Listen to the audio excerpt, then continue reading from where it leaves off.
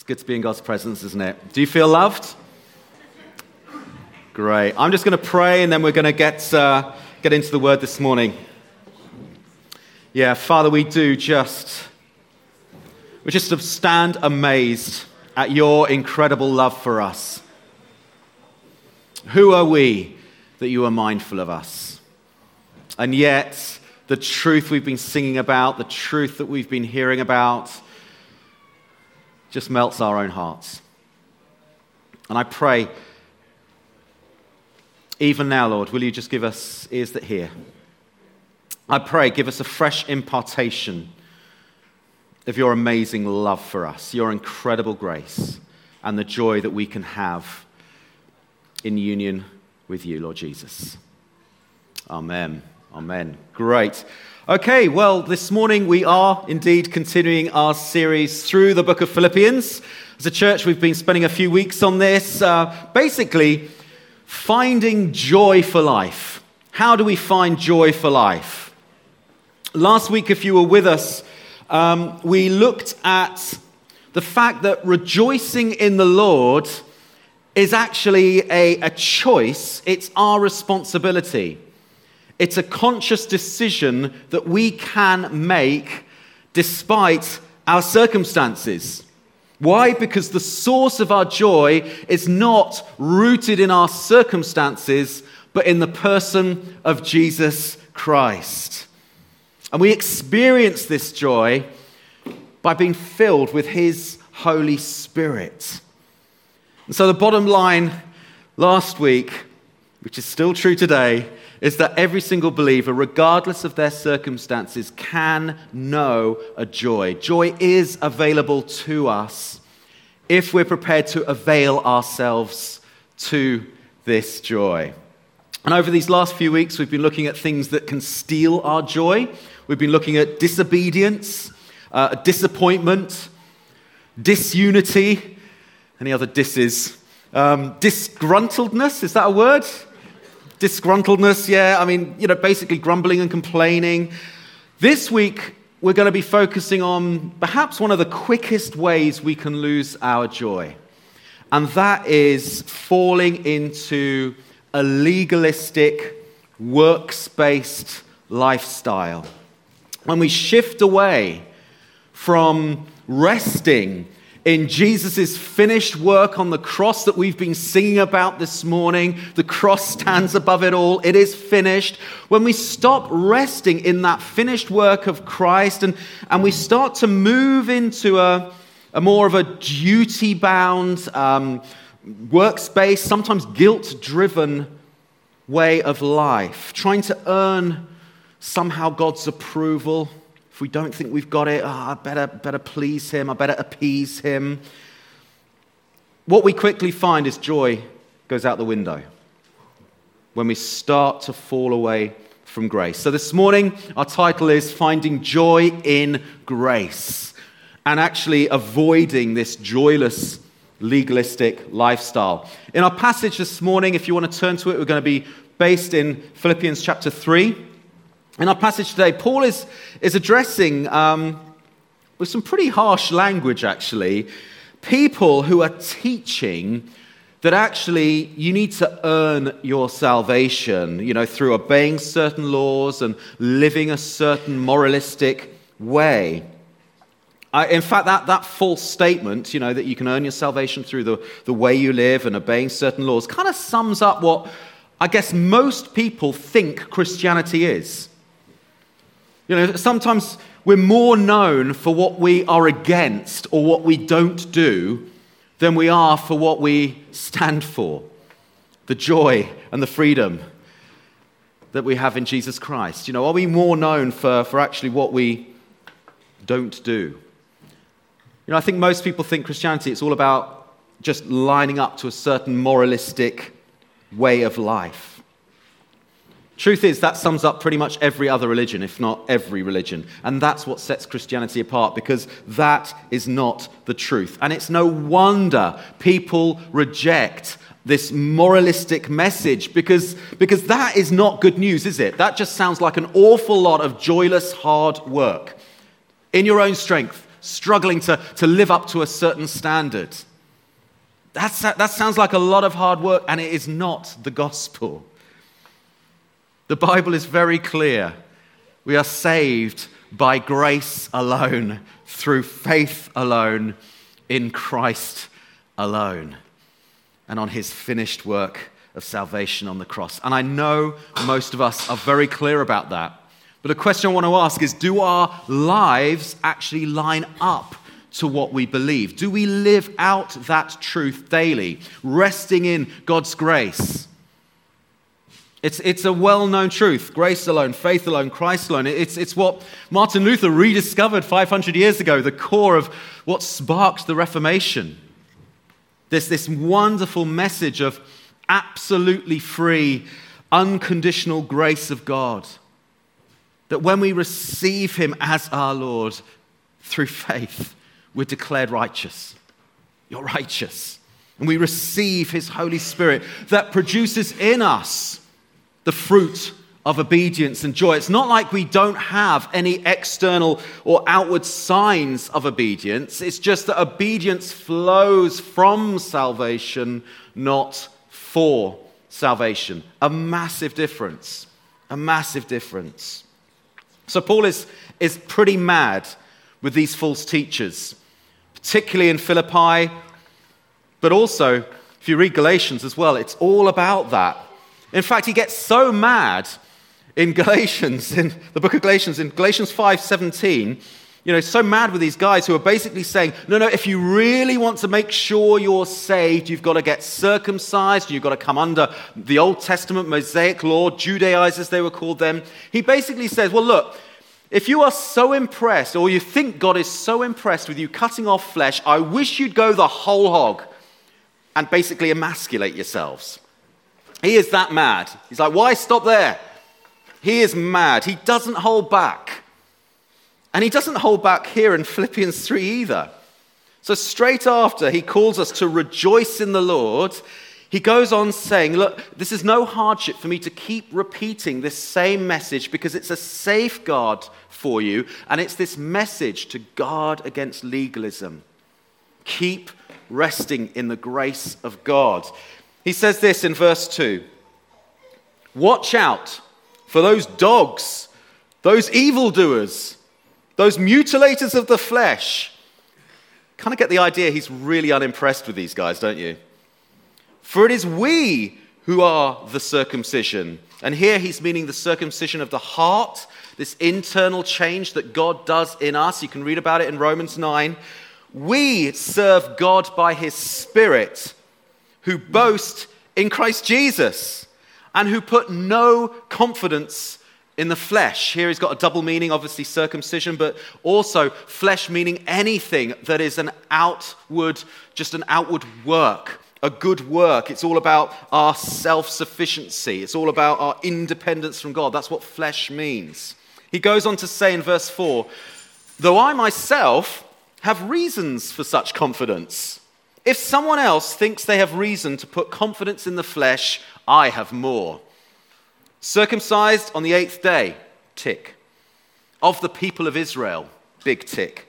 Of the tribe of Benjamin, another tick. A Hebrew of Hebrews, tick. In regard to the law, a Pharisee, massive tick. As for zeal, how about persecuting the church? That's pretty zealous, isn't it? As for righteousness based on the law, faultless.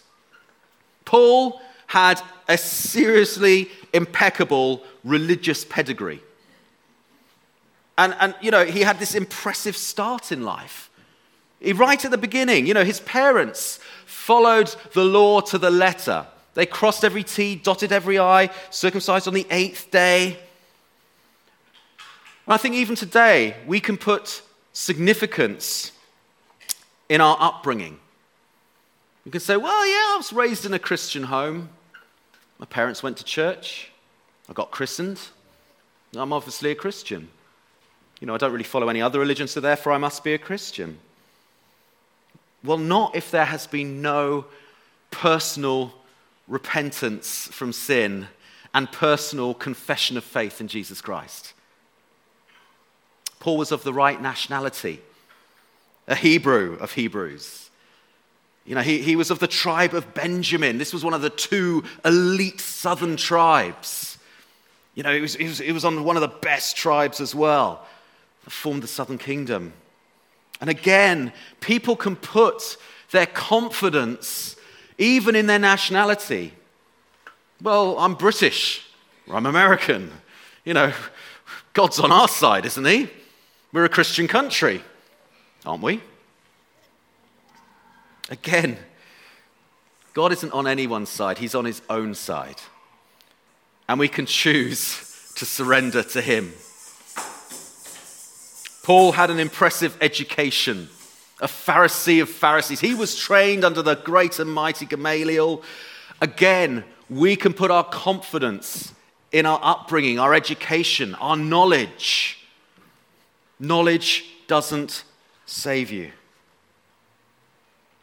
You know, Paul had, in the world's eyes at least, a seriously impressive track record. He says, as for righteousness based on the law, faultless. That's pretty impressive, isn't it? That he could say that.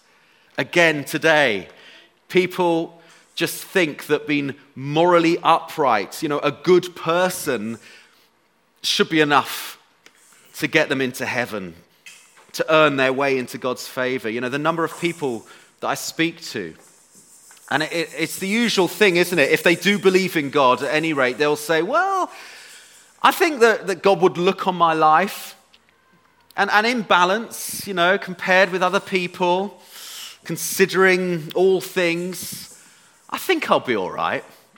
You know, I haven't sort of committed any major crimes. I think I'll be okay. They put their confidence in their track record. Yet even Paul, who could describe himself as externally faultless with regard to the law, still needed a savior to forgive his sin-stained heart. You know, if anyone could earn their way to heaven, I reckon it could have been Paul. Yet he knew that where his confidence used to lie, in all that stuff, his education, his upbringing, his track record, where his confidence, all his religious credentials, all the things he could boast about, actually now look like rubbish in comparison to what Jesus offers. It says this from verse 7, whatever were gains to me, I now consider loss for the sake of Christ. What is more, I consider everything a loss because of the surpassing worth of knowing Jesus Christ, my Lord, for whose sake I have lost all things. I consider them garbage that I might gain Christ. I consider him garbage. Everything he had going for him. Everything, all his little brownie points that he could have pointed to, that he could have boasted in, he now saw as garbage. And in fact, our biblical translations are over polite here. The Greek word literally means excrement. And I don't want to put you off your Sunday dinner, but that is basically the word. That is how we're to see all our self-efforts, all our struggling and striving to earn God's favor in our own strength. It's excrement. It's dog poo, okay? You know, I take Ben. We found a new place to park, to drop Ben off at school. I do the school run in the morning. And it's actually quite a nice new parking space. There's a little walk through a wooded path to get to the school. But it's a nightmare. It's like a minefield of dog poo. I think anyone who walks their dog there has not realized that you're meant to pick up after your dog. And so we're like, wait, watch. Step over this one. We're constantly on our guard in case we tread in this stuff. I think that's kind of what Paul's talking about here. When he says, you know, he starts this section off saying, this message is a safeguard for you. We too need to guard against falling into legalism. We need to see it as repulsive and unhelpful as dog poo. It really is. It really is. Every time we fall into just trusting in our own wisdom and trusting in our own strength and trying to do stuff even out of a guilty conscience to trying to impress God, we are falling away from grace and into dog poo. Okay? If that's the one image you leave with, it might be helpful. You know, even that phrase, falling from grace, is misused. It's misquoted. It's often used, isn't it, for someone who's fallen into sin. You know, sometimes quite publicly. We say, oh, have you heard so-and-so? They've had a fall from grace.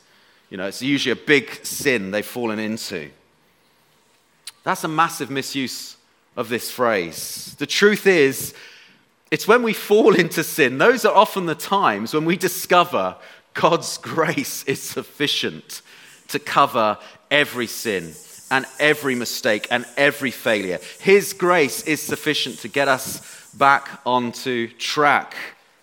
No, when Paul coined this phrase, falling from grace, in Galatians 5:4, he was describing people trying to justify themselves, trying to make themselves right before God through good works, falling from grace into legalism. In fact, I was quite chuffed as I was preparing this message.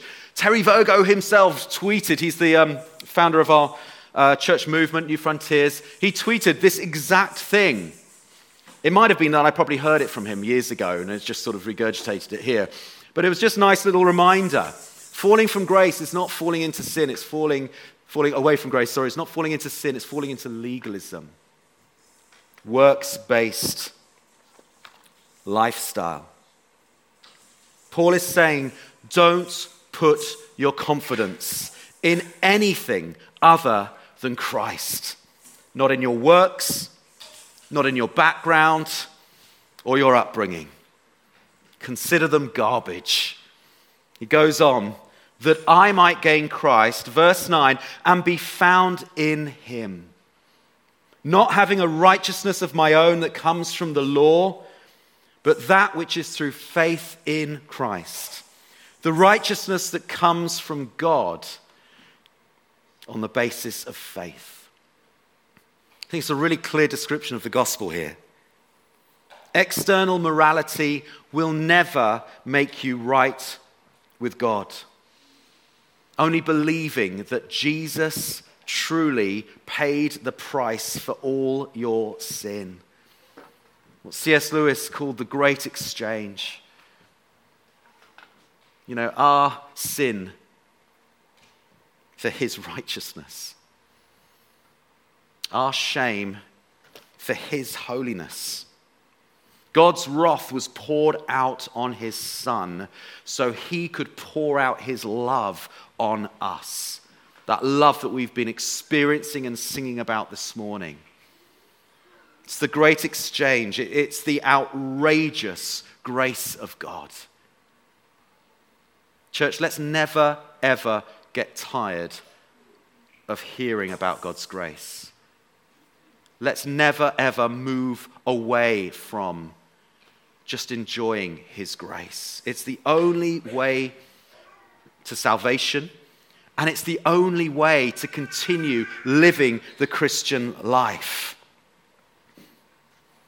You know, even just some of the songs we've been singing, we're adopted. We're not just redeemed slaves.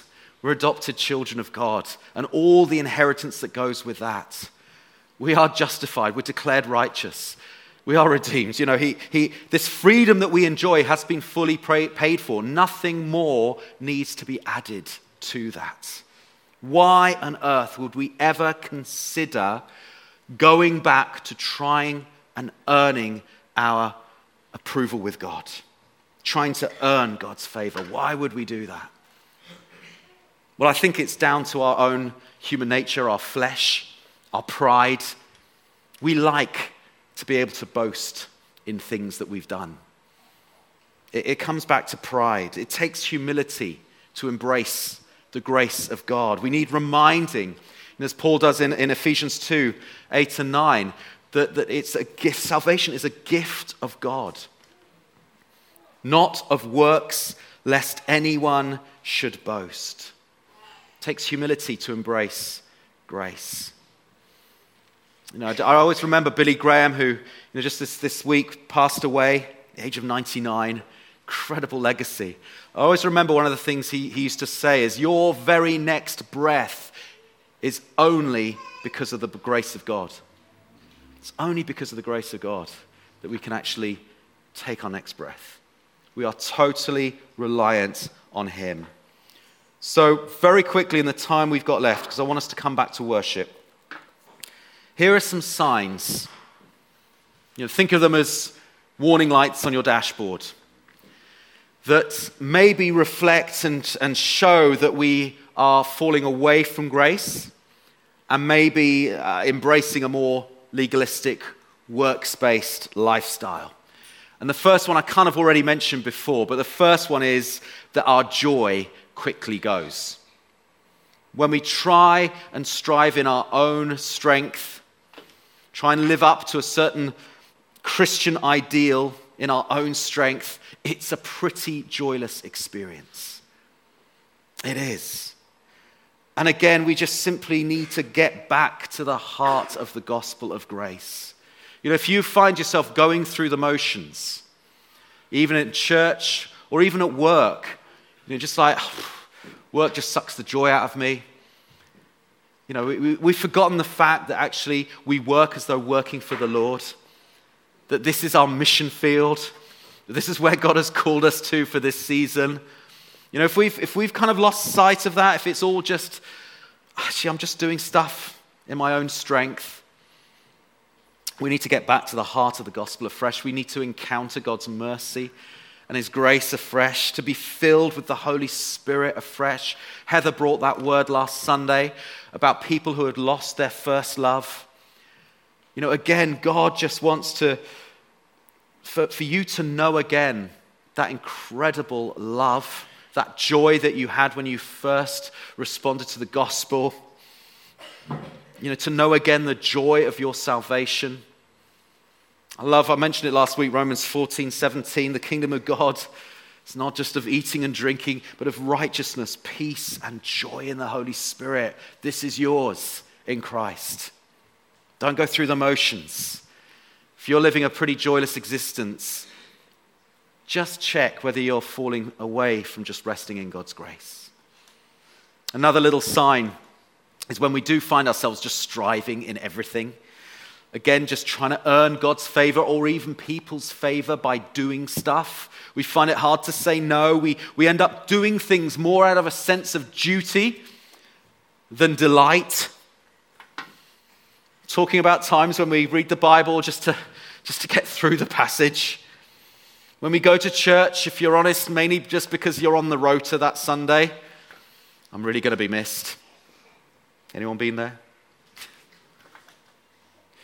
Going to life group because you feel sorry for the leaders. They've prepared hard. You're going to be the only, if you don't go, they're just going to be sitting in a room by themselves. I understand we want to be responsible. And we do go through seasons where things can be a little bit feeling like we're going through treacle. But what I'm talking about is when this becomes a lifestyle. When actually you can't remember the last time you got excited in Jesus. You can't remember the last time you go, I get to go to church and meet with my brothers and sisters and we're going to worship the King together. I'm going to encourage them and they're going to encourage me and we're going to leave equipped to go out into our workplace and witness for Jesus. It's that sort of thing. I'm just striving all the time. It's when you sign up to Food Bank because somehow you think, it'll look good on your heavenly CV. God loves you, okay, whether you sign up for Food Bank or not. Sign up for Food Bank because you want to share the love and the grace that you have experienced in your own life with others. Sign up for Food Bank because of that, not to impress God. You're his child. If you haven't got it this morning already, he is crazy about you. There's often a performance mentality attached to this striving as well, isn't there? And again, that's rooted to pride.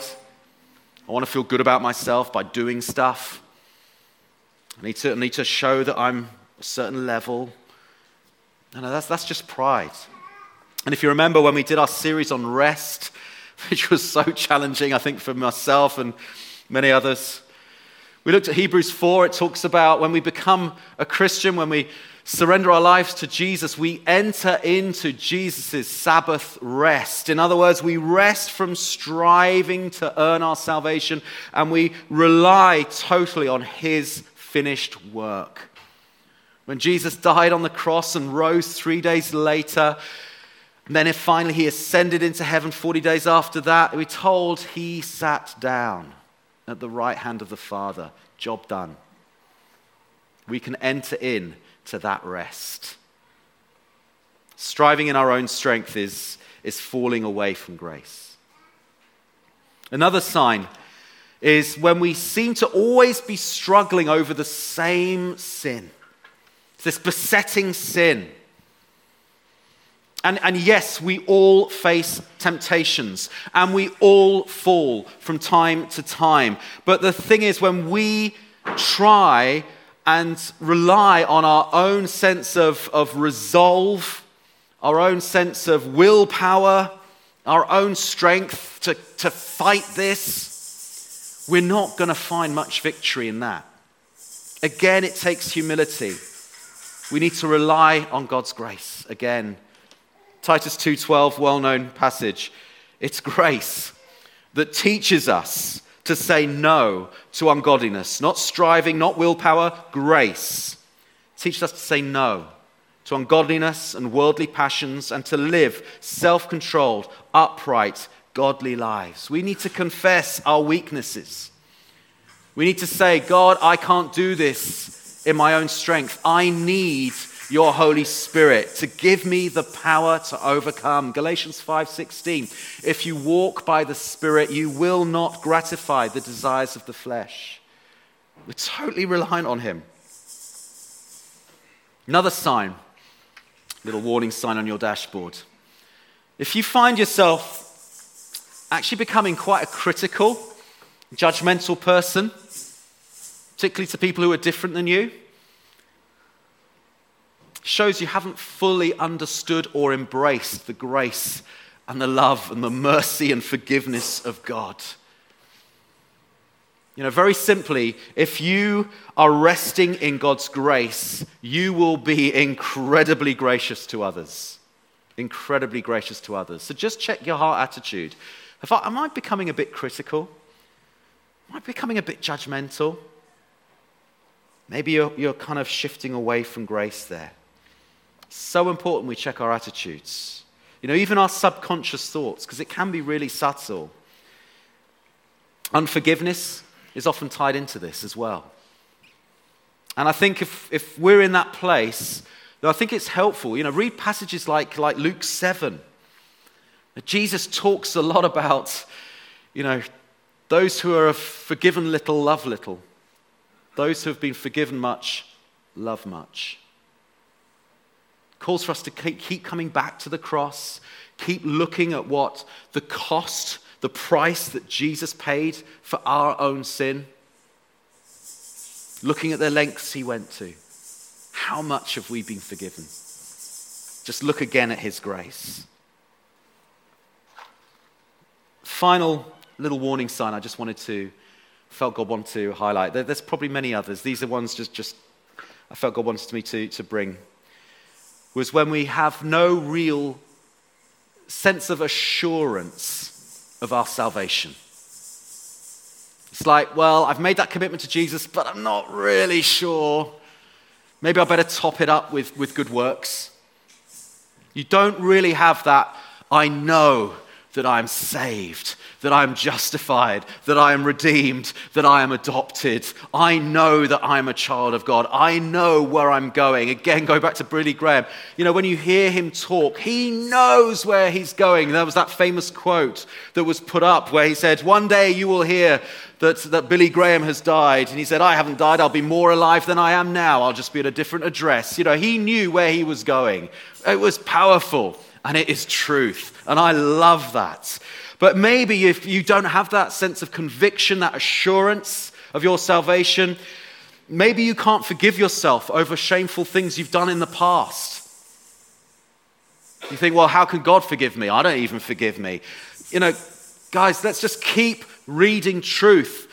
Hebrews 8, verse 12, and again it's repeated two chapters later. God says, their sins and their lawless deeds I will remember no more. God chooses to forget. He forgives and he forgets. Our eternal hope is not based on our past performance. Our eternal hope is not based on our present or future performance. Our hope is totally rooted in Jesus Christ's perfect performance. It's in his righteousness. If you have confessed with your mouth and believed in your heart that Jesus is Lord, you will be saved. You will be saved. Again, it comes back to being reliant on the Holy Spirit. The Holy Spirit is described as a deposit, a down payment, guaranteeing what is to come. It's the Holy Spirit that makes us feel adopted. Romans 8:15, you have not received a spirit of slavery leading to fear. Oh, I don't know if I'm saved. You've received a spirit of adoption. As sons which cry out, Abba, Father. There's that inner assurance of the Holy Spirit, that inner witness of the Holy Spirit. I'm a child of God. I know that I know. If you don't know that, I'd love to pray for you after the service, that you will receive the Holy Spirit, this spirit of adoption, that you will know that you are his. Another passage I love, Isaiah 12, 2-3. Surely God is my salvation, not my impressive track record or anything else. I will trust and not be afraid. Perfect love casts out all fear. The Lord himself is my strength and my defense. He has become my salvation. And I love this last verse. With joy you will draw water from the wells of salvation. Our salvation should be a constant supply of joy. Day by day, we can draw water from the well of salvation with joy. So if you recognize any of these traits, I don't know if you've noticed, but the answer is very simple to all of them. It's simply turning back to Jesus again. Just turning back to his grace, trusting in his Holy Spirit to give you the strength and power you need. Last summer, I bought some solar-powered LED fairy lights, very impressive, just to put over our tent, to make our tent lovely. And the base actually was to really find our tent when we've gone to the loo in the middle of the night. And it's just like, which tent is it? They all look the same. And ours was covered in fairy lights, so that was the plan anyway. The first time I used it, I placed the little solar panel, south by southwest, maximum exposure to the sun. I was waiting for this glorious display of light come evening time. The night fell. I thought, maybe it hasn't kicked in yet. Got darker and darker. Eventually, I had to confess that it was rubbish. There was barely a glimmer. I literally had to hold the LED, and there was the faintest little glow, like a little glowworm. I thought, this is rubbish. I went round the corner and saw that the solar panel had fallen flat on its face in the grass at some time during the day. In other words, it hadn't received any energy, any power from the sun. It was flat on its face. Reason for telling you this is not as a little tip for next time we go to Ashburnham. It is purely, I am getting into glamping, by the way. I might be getting a solar-powered microwave, maybe a hot tub, I don't know. Need a bigger car, don't we? But the reason for telling you this, it's not just a useful tip, but we are just like those LED solar fairy lights. In and of ourselves, we have no power. We have no battery backup. We are totally reliant on the Son, the S-O-N, Jesus Christ. And it's a simple picture, but I think it's a powerful one because as we were talking about last week and the week before, when we are reflecting Jesus, when we are reflecting his joy, when we are basking in his love and in his acceptance, we will shine out like stars in the night sky or fairy lights, if you like. The next evening, I learnt my lesson by then. I wedged the peg in firmly, and they were beautiful. They shone out beautifully, and we had lots of, ooh, that looks nice, from passers-by. But you know what? If we keep on going down the route of legalism, trying in our own strength, turning up to prayer meetings just to make up the numbers, again, thank you for your heart, but there's more to prayer meetings than that. Every time, even as a pastor, a sense of duty, I should really spend time with God. It's kind of what I'm paid to do, isn't it? That sort of stuff. Every time that kind of crosses, I am just acting like that solar panel, flat on its face in the grass. That's what we're doing. And that is not the life Jesus Christ died to give us. A joyless, stressed out, striving life. No, he gave us life in all its abundance. And when we choose to rest in the grace of God, that's when people will see us shining out, stars in the sky. They will say, I want what you've got. I want what you've got. There is a joy, there is a peace that is so attractive. So, rather than beating ourselves up for feeling like this or recognizing any of these traits, it's very, very simple. Just turn your face back to the grace of God, the finished work of the cross, the empty tomb that shouts sin and death has been defeated. Let's just open ourselves up afresh daily to the Holy Spirit to fill us with all joy in believing. This is what we're called to do. Just very briefly to wrap up then. As Christians, we are saved by grace through faith in Jesus Christ. And we go on living by grace through faith in Jesus Christ. We go on trusting that his sacrifice was enough. There is nothing more that I or you need to add to that, to what he has already done. If that was the case, as Paul says in Galatians 2, Christ died for nothing. If there's stuff that we needed to do, he died for nothing. He says this, I have been crucified with Christ. I no longer live, but Christ lives in me. The life I now live in the body, I live by faith, not by works, in the Son of God, who loved me and gave himself for me. I do not set aside the grace of God, for if righteousness could be attained through the law, Christ died for nothing. We need to keep that in our head. God has called us to a life of grace, a life of freedom, a life of joy in the Holy Spirit. And our human pride we need to fight against. This aversion to grace, we need to embrace grace.